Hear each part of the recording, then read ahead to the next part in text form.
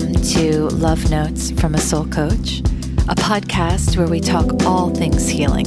What motivates us, what gets in our way, how do we transcend those stuck places and learn to love and accept ourselves more? I'm your host, Mary, and I've crafted each episode around real themes from my private practice and my life with the intention of sharing insight, inspiration, and just keeping each other company along the journey. I'm so glad you're here. Let's dig into today's show. Hey, everybody. Today marks 3 months of the podcast, and one of the most enthusiastically received episodes so far was the second one I did, sharing favorite quotes, and I was asked to do another, so that's what I've put together for today. More amazing quotes from the great thinkers out there to get you contemplating your own life in new ways. I love feedback. I love hearing from you. So please keep it coming. How are you liking the show? What do you want more or less of? Are there any topics you would specifically like me to cover?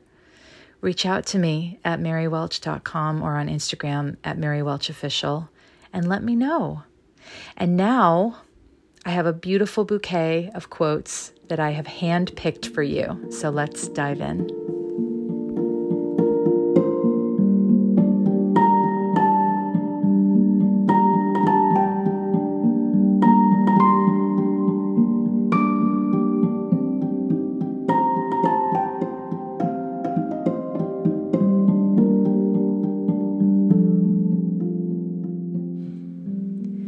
This first one is a long one from the late, great Ram Dass, and it goes a little something like this.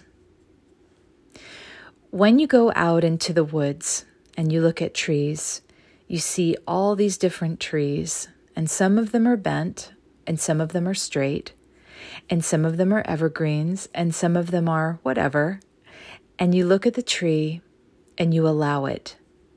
You see why it is the way it is. You sort of understand that it didn't get enough light, and so it turned that way.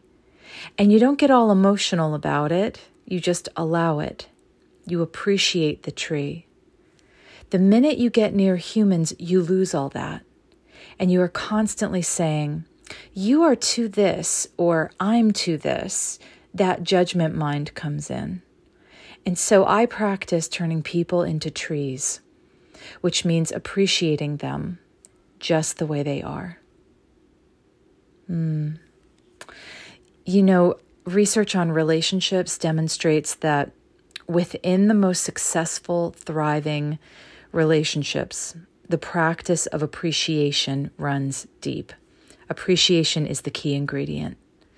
Some people consider acceptance to be the opposite of judgment, but I consider the opposite of judgment to be appreciation. Because when we're judging, we're tearing down, we're pulling apart, we're finding fault. And when we're appreciating, we're not looking with a critical eye. We're looking through the eyes of love and gratitude. We're not asking the other person to change. We're not creating stories about them or totalizing them. We're not pathologizing them either. We're just taking them in and choosing. Yes, I think appreciation is a choice the same way judgment and criticism are choices. We are choosing to dwell on what is lovely and worthy and admirable in the other. I love the word allow in this passage. You look at the tree and you allow it. This is also a huge theme and premise for the teacher Abraham's work on manifestation. There's a great line from Abraham that goes, release the word earn from your vocabulary and replace it with the word allow. Sometimes the work, spiritually speaking, is not so much about the effort to create something, to create a new frame of mind or a different, more positive experience in our lives. Sometimes the work is about releasing all of that effort and allowing our focus, our vibration to align with what is, just what is.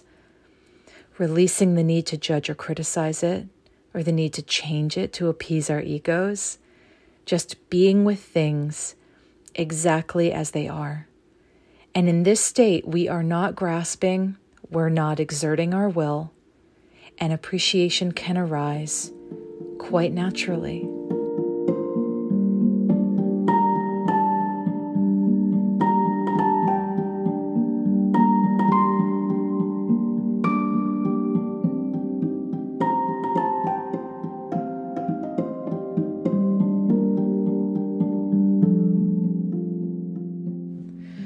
Whatever leaves your life, let it go. Miguel Ruiz. This is one of those sentences that's just an arrow straight to the soul when I hear it. It's so simple, but so profound. Whatever leaves your life, let it go. Don't track it down and drag it back home. Don't dedicate the rest of your life to howling into the wind about how unfair and messed up it is that you, quote unquote, lost it. Don't bargain to get it back. Don't write a story inside of yourself about how your life is all downhill from here because of what's gone. Whatever leaves your life, let it go.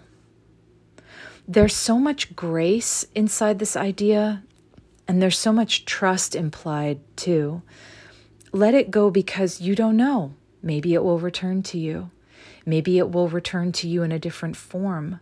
Maybe it won't return, but something even more aligned with your path will grow up in its absence and fill the gap.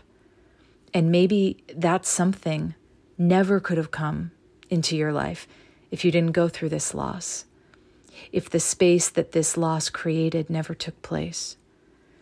One of the reasons loss is so hard for us is because whenever we lose something, we're confronted by the reality of just how little control we have over our own lives. This is very frightening to the ego, who resists it by resisting accepting the reality of the loss. But truly, we have so very little control over the events of our lives. And the thing is, even in the discomfort of considering all of this, there is also so much freedom in it.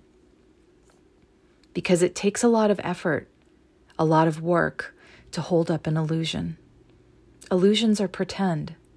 And living a life where we're playing pretend, denying certain aspects of our reality in order to feel okay, this is not where our empowerment is to be found.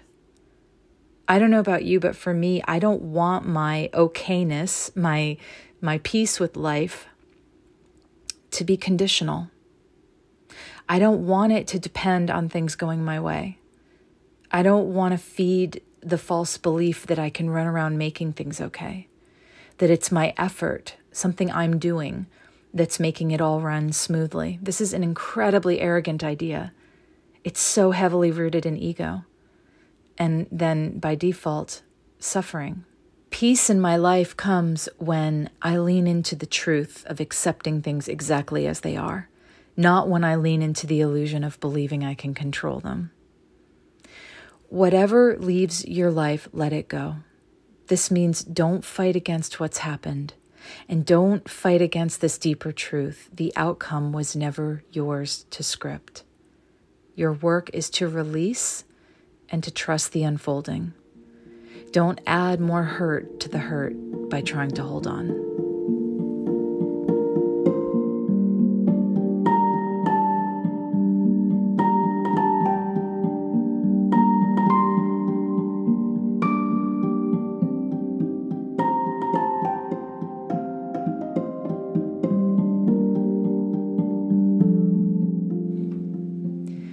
When we don't feel wanted, we make ourselves needed.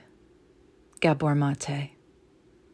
Oh, you feel this one, right? Gabor Mate has this gift of being able to say it in a way that you really hear it, even if it's hard to hear. To me, this sentence just sums up codependency perfectly. Wanting to be needed feels safer to many of us than admitting to ourselves how badly we want to be loved and how impossible it feels to be loved. Why does it feel impossible to be loved? Well, because in so many instances we grew up in environments where we were overlooked, neglected, unprotected, mistreated. And so we intuited that we must not be lovable, because these are not the ways you treat something precious, something valuable and worthy of care. This is how our minds function as children. We are masters at connecting dots and drawing conclusions about ourselves and life and how the whole kit and caboodle works.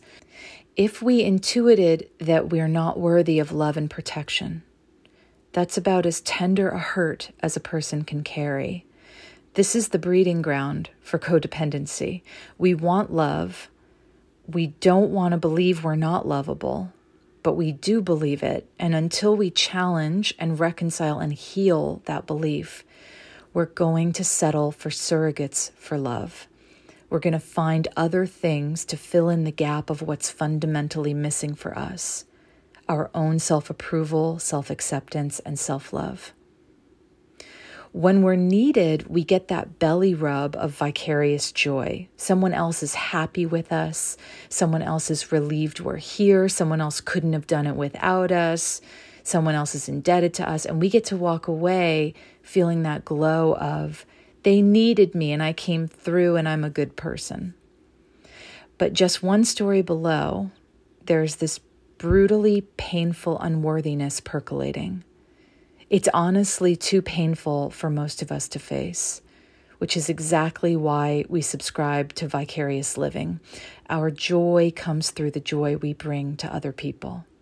And in the process, our own joy is dislocated. It's not even on the radar. For many codependents, their joy is unknown to them. They genuinely don't know what brings them joy because they've been thoroughly trained to attune to other people as a priority. When we focus on other people in an extreme way, we abandon ourselves. In healthy relationships, there's this toggling back and forth between self and other. In codependent relationships, the lens is almost exclusively on other at the cost of ourselves. What I appreciate so much about this quote is the simplicity and the clarity of it. We can get lost in the aisles of our own coping mechanisms and trauma responses. They can seem quite complex over time, but the truth is, they began in very straightforward ways. There was a need that didn't get met. There was something we wanted for ourselves and it fell apart, or it wasn't safe for us to ask for it in the first place. We devised elaborate ways of compensating for the loss, but the loss, or the trauma in some cases, doesn't go away. It just gets buried under our habitual behaviors like codependency. I didn't feel wanted, so I made myself needed. There's real brilliance in this. I think it demonstrates how clever the human mind is. I can't have this, but I can find a way to have that instead. It's like sleight of hand. It's like a trick we play on ourselves. The real need gets swapped out with the surrogate. But if we want to climb out of the prison of living this way, of settling for being needed instead of being wanted and loved, we must confront our own feelings of unworthiness. Unworthiness is a lie. It's a misunderstanding that forms in us based on projections we've taken on from the wounded caretakers or people of influence around us. When you begin the journey of healing unworthiness through the process of getting to know your true, real self, you will find so much there to love and appreciate, so much to genuinely befriend.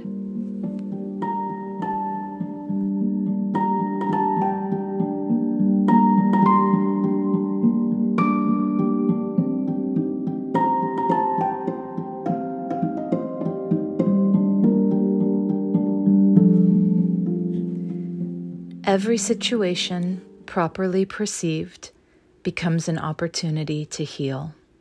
A Course in Miracles. There are so many golden nuggets from A Course in Miracles. I will definitely do a whole show devoted to the Course at some point. I've got that cooking in the wings, but for today, I chose this passage to share because it's just a beautiful, simple, clear reminder. Life is your teacher. not your warden. When we're able to see the events and circumstances and the behaviors of other people in our lives through a depersonalized lens, we're able to work with our difficulties as lessons instead of punishments. We get our egos out of the way and we ask, what am I meant to learn here for the sake of my healing? Eckhart Tolle once wrote along these same lines, life will give you whatever experience is most helpful for the evolution of your consciousness. How do you know this is the experience you need? Because this is the experience you are having at the moment. The ego says, no, I'll tell you what I need. I need this person who left me to come back. I need revenge on this other person who wronged me. I need more money, more likes. I need everything to go my way. But you know what? These are not the wants or demands of the soul. The soul is not afraid of suffering. The soul understands the wisdom that can be extracted from every challenging experience. The ego wants first class, it wants the soft, fluffy bed, but the soul is not afraid to walk barefoot and sleep on the floor if that's what's required. Right before I started my private practice, I went through a brutal breakup. I thought I understood breakups because I had already been through a divorce at this point, and I wrote about this in my book, this experience really rocked me and taught me the difference between leaving and being left. And I realized also the difference between intellectually understanding something and then being physically, emotionally flattened by something. So many times this theme has come up in my private practice, how to deal with a breakup, how to deal with the end of a relationship. And I've been able to bring a level of compassion and understanding to those sessions that would simply not have been possible had my path not unfolded the way it did. The stuff that breaks your heart expands your heart. The most important word in this passage from the Course is perceive. Every situation properly perceived becomes an opportunity to heal. This is a concept that's highlighted over and over again throughout A Course in Miracles, where a miracle is defined as a shift in perception. So the takeaway here is that life is not just what happens, it's how we perceive what's happening. We go from feeling powerless, like we're living at the mercy of random circumstances, to affirming for ourselves, I am in charge of my own perceptions. I can choose to see things differently. Or at the very least, this can become my prayer, my guidance with difficult circumstances. Let me see this differently. Show me how to see this differently. There is always more than one way of regarding or perceiving our lives. When we live as though the whole point of our lives is to heal and to evolve our souls through this incarnation, then we are willing to consider even the really hard stuff as meaningful and necessary for that growth of deeper understanding and compassion within ourselves.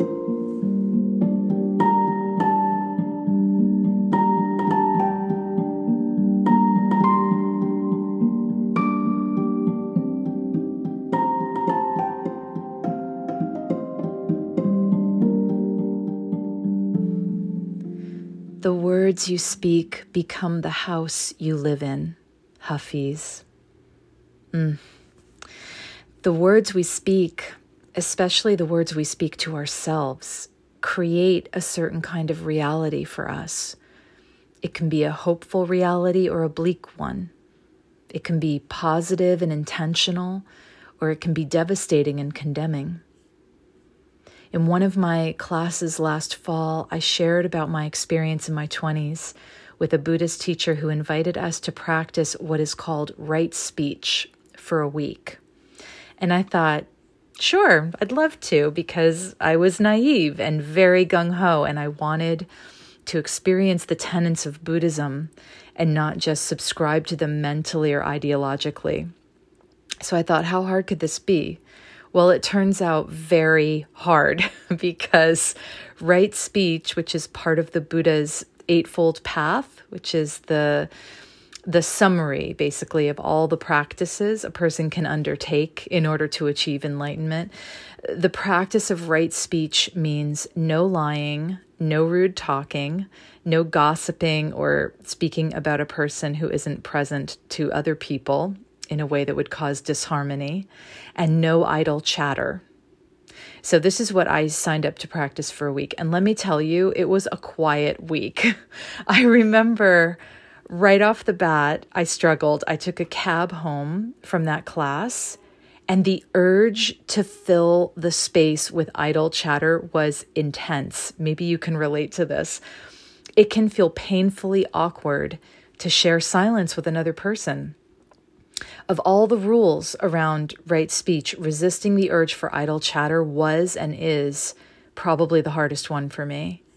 What's interesting, though, when you try out things like this and your attention is very much focused on how you're using your gift of language and speech, you realize what a precious gift it is.